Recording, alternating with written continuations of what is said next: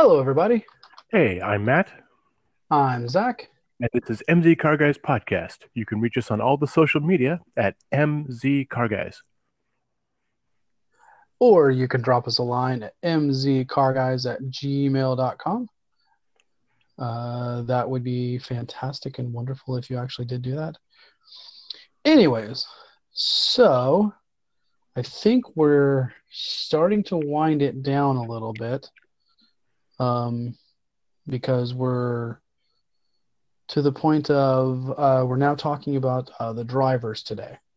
So the guys actually behind the wheel moving these things along. Um, Sound good, Matt? Let's do it. All right. So, um, so going into this, kind of looking at the different drivers and stuff. Um, because if you try to start talking about all of the drivers for whoever won or anything like that, there's a ton of them.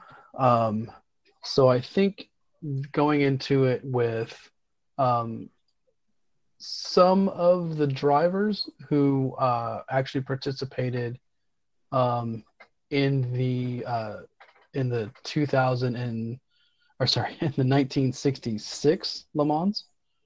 I think. What do you think, Matt? Should we do that or just do all of them? Well, pardon me while I cough my lungs out. No problem.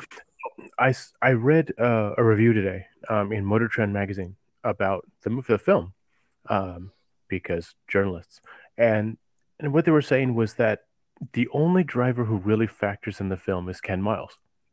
And one of the really bothersome things to a car nerd like the reviewer is that Ken Miles had a co-driver, and the two drivers both drove for 12 total hours. So they were both equally responsible for what happened, but Ken Miles is the one who gets all the screen time, which is who is played by Christian Bale. Yeah. So I think if you take away nothing else from this discussion today, and I don't expect you to take much, is there was a lot more to that race than Ken Miles.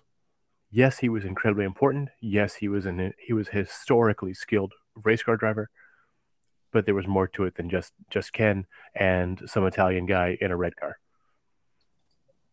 Yeah, and I think I want to kind of point that out is that even though Ken Miles was very influential in the development of the car because he was I believe he was the guy who was involved. He was the test driver for the car, and in the development of it, through the Mark 1, 2, and 3, 4. Well, actually, no, from the Mark. I think from the Mark 1 to I think he only was alive until the Mark 3 because um, he was what was it? There was the J car, and I believe it's the J car he was driving when he died. So hate to put a downer on everything, um, Not to but I spoil mean the ending or he, nothing. yeah. Well, I mean, and that's what's very kind of the downer part of it is the fact that he never got to see, he saw Ford win the 66 Le Mans, but never got to really see the true fruits of his labor of what he and Lee Iacocca and Carroll Shelby with the pockets of Henry Ford II, what they were able to accomplish. I mean, 4 years in a row dominating Ferrari and really just dominating endurance racing for that amount of time, which is just tremendous. So Go ahead and talk, Matt, while I look up some stuff here. Way to put me on the spot. But Yep. Okay, so here's for anyone who's actually watched any racing of any significance in the past 20, 30 years. One of the biggest changes was that, I don't know when the change happened exactly, but I'm sure it was an evolutionary thing, is that it used to be 2 drivers per car. So you would have a guy who would go out and he would be out on the track for typically 6 hours. And he would come in and then they would switch, tires, gas, maybe brake pads, new driver. The guy goes out, he does his stint. The other driver is going to try to rest as best he can, but there's so much adrenaline, he's probably not going to rest very much. He's just going to kind of be not driving, essentially. And so you'd have 2 guys who raced for 12 hours each, essentially on little or no sleep, in one of the most strenuous races on the planet. And you'd have changing weather conditions, and you'd have cars that, they got faster at night because the air was cooler and thicker. But on the flip side of that, you might have tremendous rainstorms. I mean, you could have, and the track is so big, you could have one part that was wet and one part that was dry, so you never knew which tires to use. All these variables that would come in. We already talked about how you'd have incredibly fast cars, not such fast cars, all on the same track, competing in their own category against each other, but sharing one big piece of track. But what gradually happened is started to realize that, just for overall driver health and for the safety of everyone involved, 3 drivers makes a lot more sense. And so last I heard, in a 24-hour race, you basically would have each driver would do 2 4-hour stints. Yes. And he's done. That's his contribution, or hers, but typically his contribution to the race. And you each do the very best you can. You just strategize who goes when, and that whole thing, and at what part of the race you do your stint. And it could be midnight to 4 a.m. or who knows what. But that created a lot more ability for the drivers to rest, but also be mentally sharp. So your reactions are quicker, you brake quicker, you're more aware of what's going on, less wrecks, less deaths, more cars finishing the race. All things that are really important. You don't think about it until you do the math, but it is. Going from 2 drivers to 3 is a huge difference in terms of track time and safety on the track. Yeah. Well, and it's one of the things that I was listening to, or that I really kind of came away with by watching the 24-Hour War documentary, the documentary 24-Hour War, was so hard racing for that long, racing for 12 hours or however long it was. Yeah, 2 6-hour stints. Yeah, 2 6-hour stints, because you would go out there and be racing for 6 hours.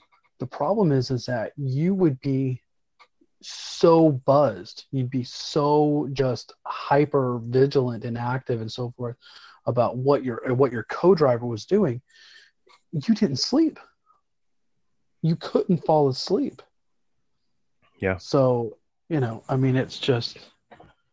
one of those things where you're just like, yeah, I gotta, I can't sleep, therefore I'm just going to stay up and stuff. And then you spend the whole time, either trying to listen on one of the engineers' or one of the guys' radios of what's going on with the track, or listening to the race official radio, or sitting in a corner and just being bored out of your skull, because it's hard to do nothing for 6 hours because you have no job. That's it. Yeah, and nowadays it's easy because there's a lot of sensors on the car, and so you can just kind of identify what's going on and stuff, and you're only in it for 4 hours. Right, and you're real-time standing, so you know exactly where everybody is on the track, how they're doing, what their fastest lap was, what they're pacing for, and so on and so forth. So, well, the other part of it is also your co-driver is, because as you go throughout, throughout the race, sometimes something starts to get loose, or something's not quite right, or something like that. So you're having to listen for your co-driver to kind of explain, okay, hey, I'm feeling this. I don't think it's going to go well. So when you get in it, just make sure, you know, hey, it's wanting to stick in second or something like that, you know? Right. Which on a 4-speed transmission, like the force was a big deal. Yeah, I was just thinking that too. You know, at least in a Is 5-speed, that, you've got a little more leeway, and like like the Ferraris had. yeah. Man, yeah, 4 gears is not a lot of room to work with in any transmission, especially in a race situation. I mean, Yeah, we won't today. exactly. We won't get into why the V8 can work with a 4-speed where a V12 can't. But there's some Yeah. very structural and engineering reasons behind that. Um, So but let's start talking about some of the drivers and stuff. yeah. So so moving beyond Ken Miles. Well, let's save Ken Miles for the last person that we talk about, because even though he is in the movie, he is integral to the movie itself. So um, so let's start with Bruce McLaren.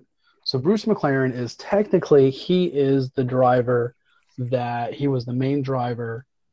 Him and Chris Amon um, were the drivers who won the first, the 66 Le Mans in the GT40. So, and Bruce McLaren has it's interesting because he didn't live very long. He only lived to the age of 32. He died in 1970 in a crash.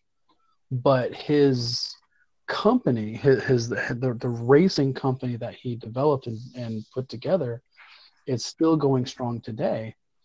And the car company McLaren that came after it, I mean, is basically everything is from his efforts, and really just kind of, he was racing in just these little bitty cars and stuff, and racing in Grand Prix, um, and Can-Am. then no Grand Prix racing and stuff, Mhm. and Grand Am, um, I but said can, but that's okay. yeah, so yeah, Can Am racing and stuff like that, and so he was most his the McLaren team, um, it's it's been one of the most successful Formula One teams in history, right up there with Ferrari. I mean, they have 8 world constructor championships and 12 world driver championships in Formula One. So that ain't too shabby. Yeah, that's a really big deal. Yeah. So, um, but the other thing is that he was pretty prolific. I mean, he won 3 Indianapolis 500s, the 24 hours of Le Mans, and a 12 hours of Sebring. So pretty, pretty good race car driver himself. Um, Once again, a lot like Carroll Shelby. Not Carroll Shelby wasn't as successful as Bruce McLaren, um, but it's interesting because he's from Auckland, New Zealand, way out in the middle of nowhere. Um, so being able to put all of that together, um, you know, now he passed away in 1970, in on the Goodwood circuit, um, and he was driving a Can-Am car, um, so, but his legacy, and I'm reading this from Wikipedia. Um, I've already talked about how many constructors championships and driver championships they have. Um, a bunch of stuff is named after him. He's class of 1991. He was International Motorsports Hall of Fame. Um, and then, of course, America has to have their own thing. So we have a Motorsports Hall of Fame. Um, so it's just interesting how good of a race car driver he was, and just the legacy of him.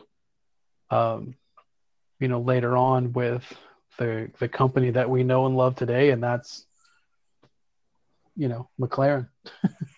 Well, and it's worth noting too. This, let's not skip over this. The fact that this company that he built that originally wasn't a road car company. It was a partnership with an engineer, with an engine firm that you may have heard of called Honda, and they built some F1 cars that did pretty well. But yeah, they were okay. Yeah, despite all the incredible things that Bruce did as a racer, what he really became known for was as a race engineer. Uh, he took a lot of what he learned in F1. Um, sorry, took a lot of what he learned in racing, and then applied that to whatever car he was in at the time. And then he built up a group of guys around him who could take that and bring it forward. So I don't know when carbon fiber tubs started in F1, but the McLaren F1 in the 90s, which obviously was after him, but that idea came out of the race cars. It was taking a race car idea and putting it into a road car. That's pretty incredible. And then and the fact that that car came out in early 90s, let's say, as I remember correctly, early to mid 90s, right? And then 25 years later, the McLaren road cars are still using a carbon fiber tub with a V8 engine, not a V12, but still twin turbo V8 engine behind the driver, and they're incredible. They're lauded as being among the best road cars you can buy today. Yeah, absolutely. Now his co-driver was Chris Amon, also from New Zealand. I don't know what's up with these New Zealanders. They like them, but yeah. But he was his co-driver. Now, funny thing is, evidently, I guess he had a reputation for bad luck.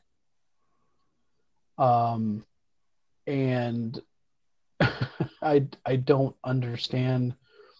I'm not familiar enough with him to know what the joke is. But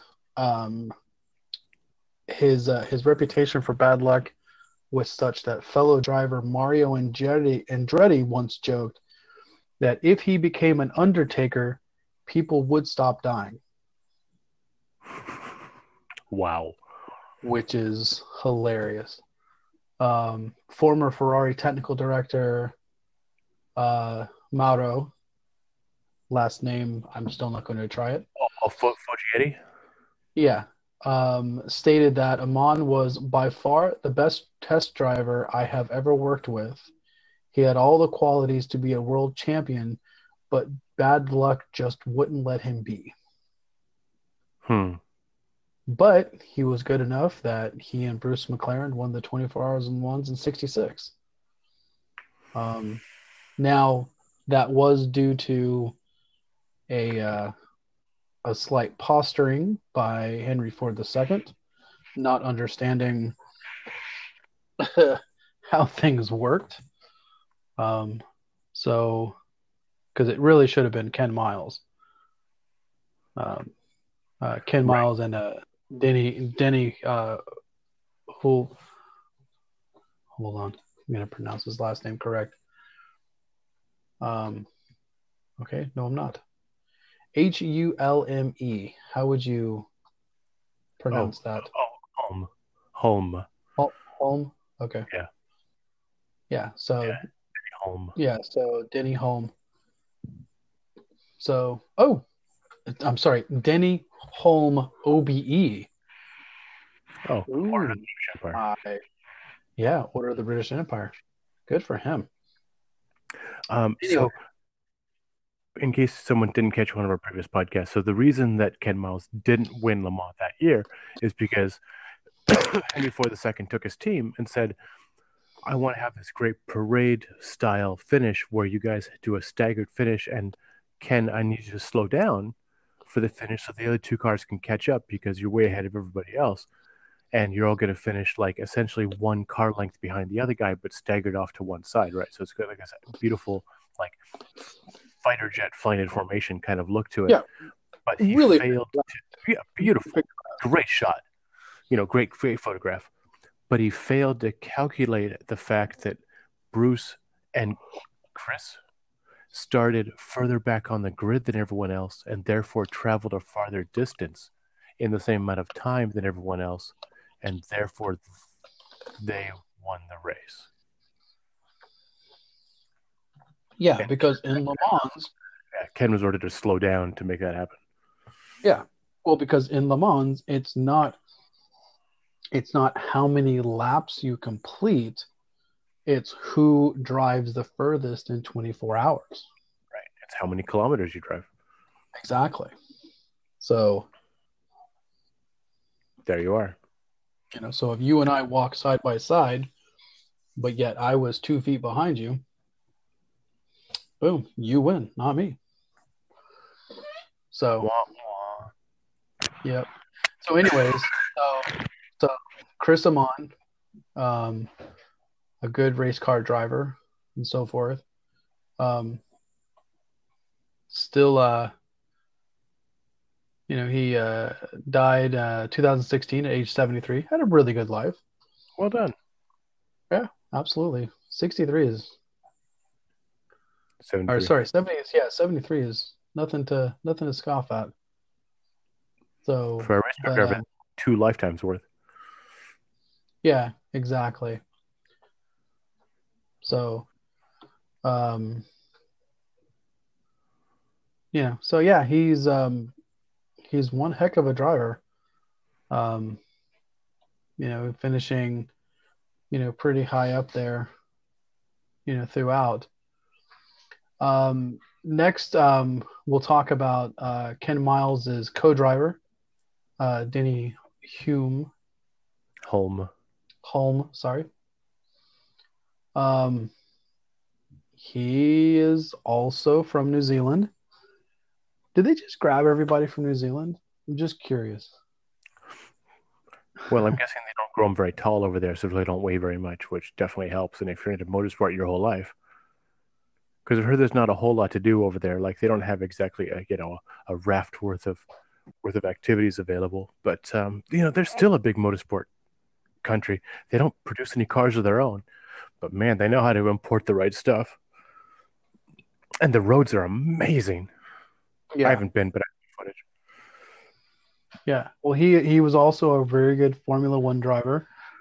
Um, he now he died at age 56. So Pretty good. hold on.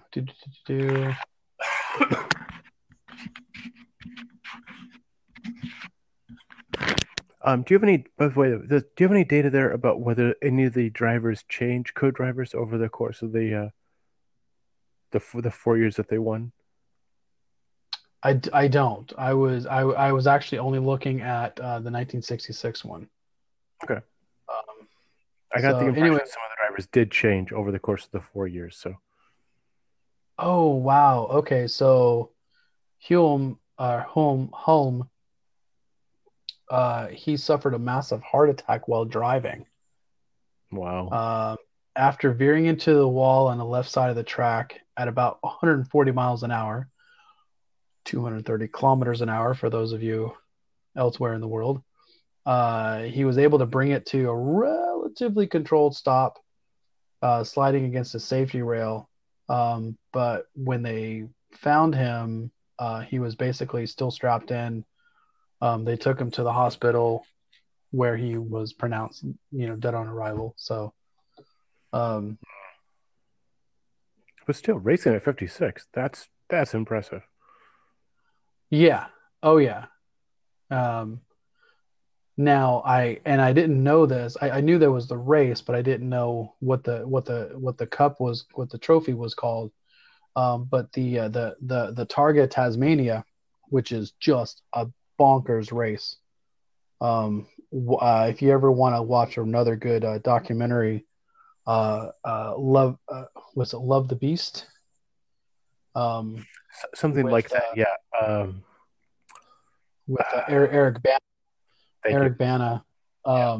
He goes into it and he's doing the Targa Tasmania in a car of his that he grew up with. Also, he had, if you ever get a chance, watching Eric Bana's interview with Jeremy Clarkson, the full interview, one of the best, car things you'll ever see.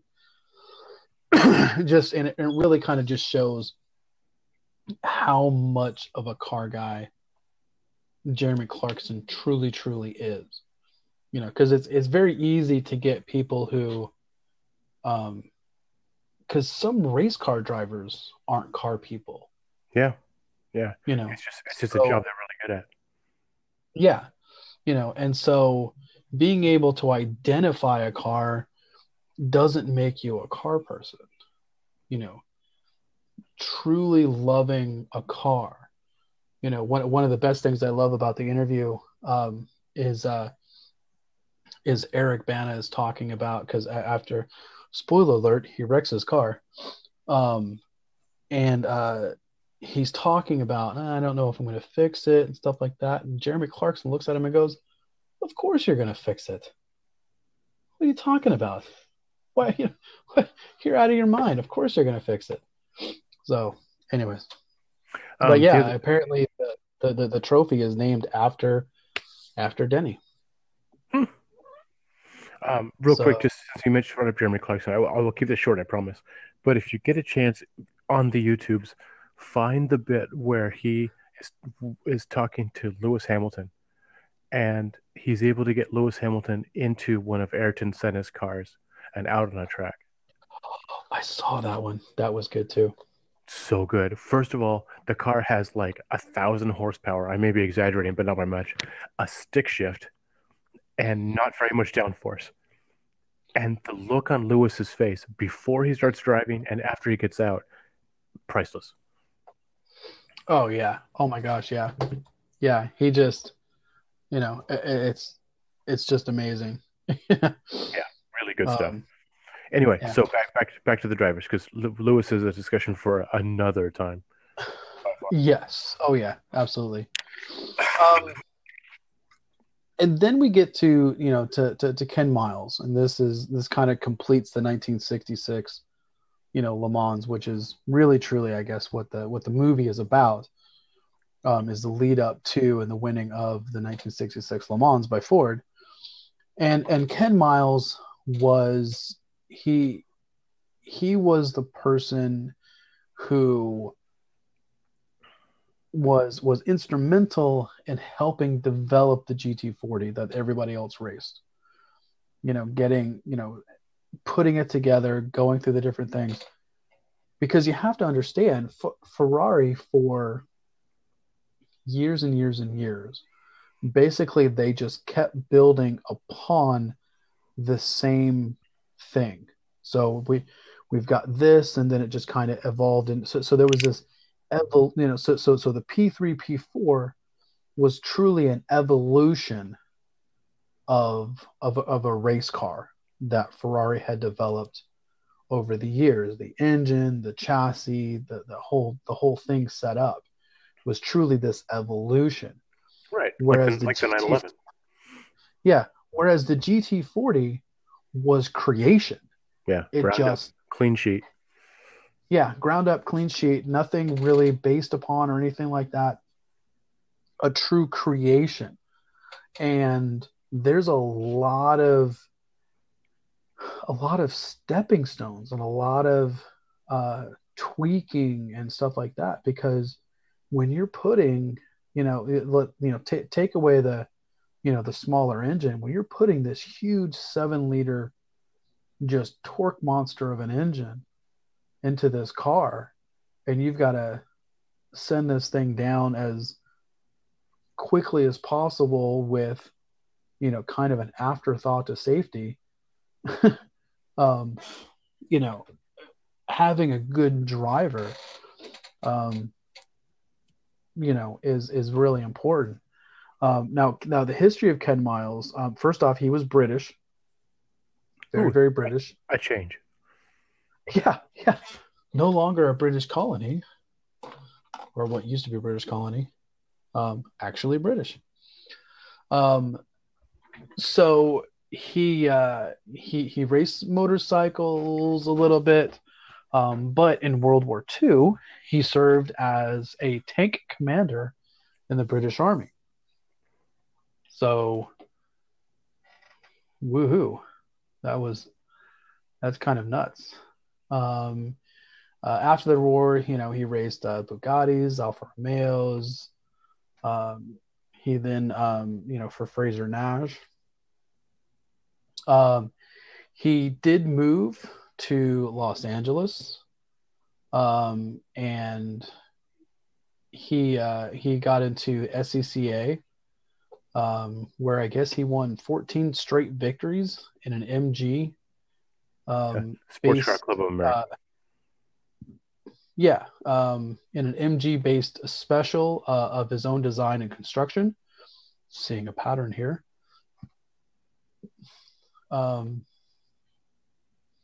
He let's see here. It was very successful. Or no, he in 1955 he designed, constructed, and campaigned a second special based on MG components that was known as the Flying Shingle. It was very successful, and he raced the Flying Shingle at Palm Springs in late March, finishing first overall against veteran driver Cy Yetter, also in an MG special, and a novice driver / James Dean, actor, in his Porsche 356 Speedster. So that is funny. Miles was later disqualified on a technical infraction because his fenders were too wide, thus allowing Yetter and Dean to get bumped up to first and second. So, anyways, some more driving and stuff. Little thing happened with the 24-hour Le Mans in '66, but also the 12 hours of Sebring and the Daytona, the 24 hours of Daytona. What's interesting is that he would have been the first driver to win all three, to win the 24 hours of Daytona, to win the 12 hours of Sebring, and to win the 24 hours of Le Mans. So, it's just, right. And I'm sure Bruce got instead. Yeah, Bruce McLaren got it instead. And Bruce McLaren, actually, I saw an interview with, or somebody was talking about the fact that Bruce wasn't happy about that. He was very kind of frustrated about the fact that, Miles didn't get it. So, Yeah. So anyways, he,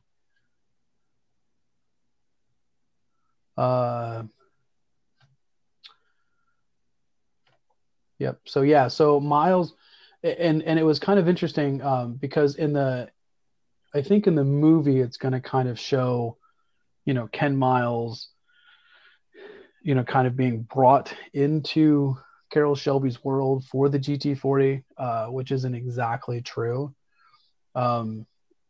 He hired him in the early '60s. Ken Miles helped develop the Shelby Cobra. He also helped develop the first Sunbeam Tiger.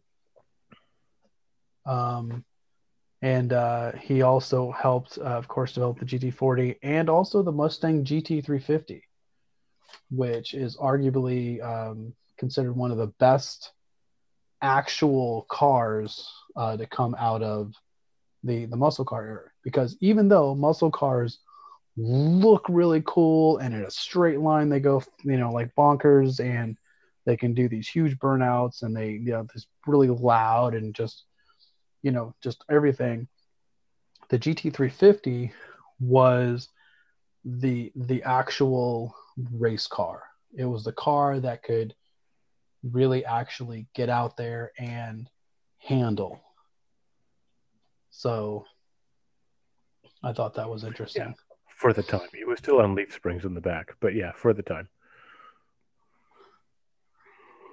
It was still an improvement over So everything else that was out there. You're absolutely right. But it's just it's funny. If you ever get a chance, I read an article recently from a guy who just happened to stumble into, for a friend of a friend. He got to drive an original GT350. This is like a year or two ago. yeah. I ran a racetrack, and he said it was really different.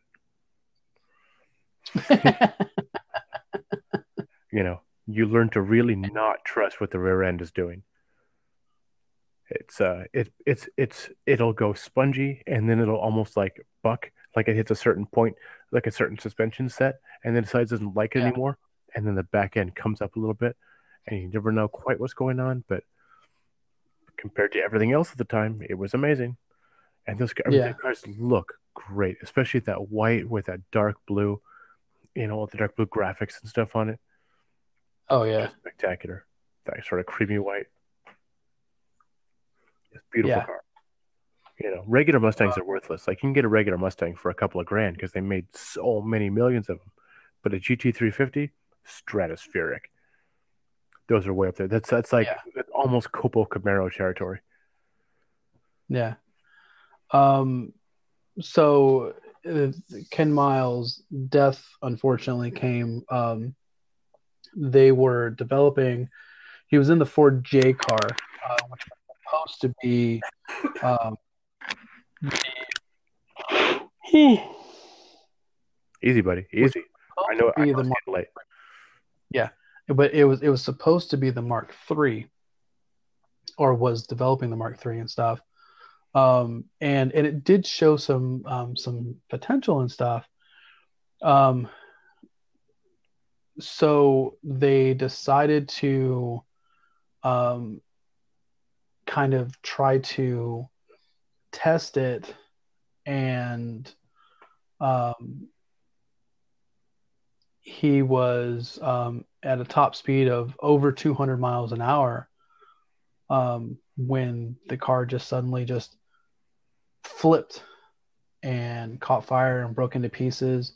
Um, Ken Miles was thrown from the car. Um, and so the problem is that they were trying to develop this honeycomb construction that they thought was going to hold the car together, but it, he it, it it was it didn't work. I mean, it failed catastrophically. So they were able to go to basically just kind of go with what you know, and that is this big huge roll cage type of setup, just like they would do in NASCAR. And actually, the steel roll cage in the Mark IV, which was a mandate directly from Miles' death, there was a crash at the 67 24-hour Le Mans with Mario Andretti, who states that that roll cage was what saved his life. He had a very similar kind of accident, as Ken. So, Well, if it saved one, and that's what it took after we lost one, at least we didn't lose another.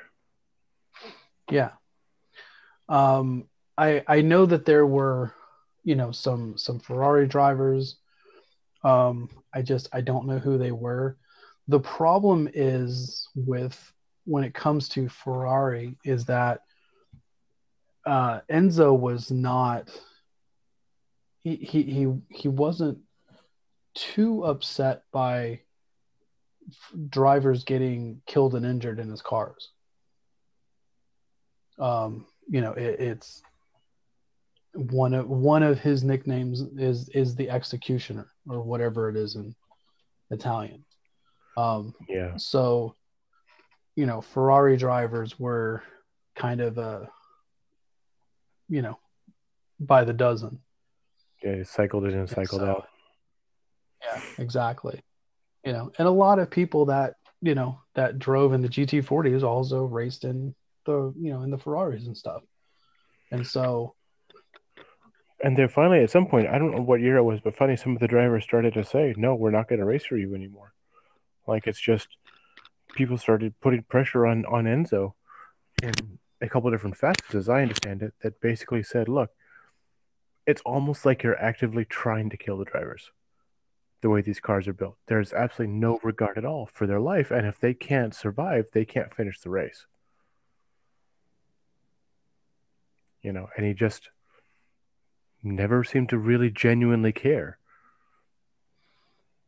I mean, I'm sure deep down inside he did care. I think he just kind of looked at it as, well, this is just kind of, this is just What part of racing. I mean, Enzo had been around for decades and decades, and I mean, just think of the number of car drivers, that he saw die. Yeah. You know. And when he was racing, cars were a lot slower. Yeah, they were even less safe, but they were a lot slower when he was racing for Alfa Romeo. Yeah, so he didn't really truly understand. No, he was never on track in cars that were doing 210, 220 miles an hour on a modified public road. Yeah, exactly. So all right. Well, that's a podcast. I think that's a podcast too. It's I think they'll bring up some other people and stuff like that, but I can understand them when you're trying to put a script together and try to put a story together to to kind of figure out okay, we don't need this whole cast of characters in there. Right, you've got to have a focus. Yeah, so let's focus in on people and stuff like that. So we're gonna do this one, and then I think we got one more podcast which we'll try to figure out in between now and when the when the film comes out. Yep. And just as it may or may not be a Le Mans flavored podcast, we haven't quite figured that out at this point. We'd rather do something interesting than try and stretch one more Le Mans podcast out. But if we find something compelling, then that's what we'll do. And one last thing, just one little takeaway is the general gist I've gotten from the early previews on the film is do not look at it as a documentary dramatized. Look at it as a really enjoyable film. Don't take necessarily what happens as factual, and just enjoy it for what it is. And the other takeaway they said is please, please, please see this in the movie theater. The sound of the engines is unreal, and you deserve to hear it in a really good setting. Do not wait for this one unless you have a private movie theater of your own. And if you do, invite me over. Yeah. Oh yeah, me too. Yeah, don't forget me. No, I watched. They had the entire cast up there, and they were talking about it, and one of the things that was interesting was, and I think and I'll have to kind of take a look at it and put all this kind of in place and stuff like that, and that is the director, the producer, and the main actors were like, look, I'm not a car person. I don't really own a lot of cars. I'm not really, just enthusiastic about cars or anything like that. but I loved the story. I loved the just this thing that they had to do, to fight against all odds, to make it happen and so forth. And I think it's really nice because if it had been a car person, I think they would have focused too much on, the actual, just nitty gritty nuts and bolts of it. The minutia, absolutely. Which I think would have ended up being a little on the boring side, but they did make it. They did put an emphasis on making sure that the racing was truly represented. I believe they said that all of the effects are practical.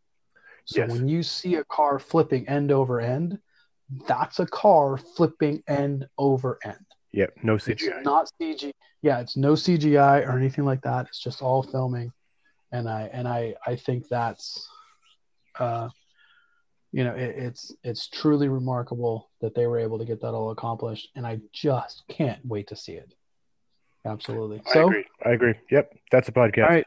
We'll see you guys next time. Good night.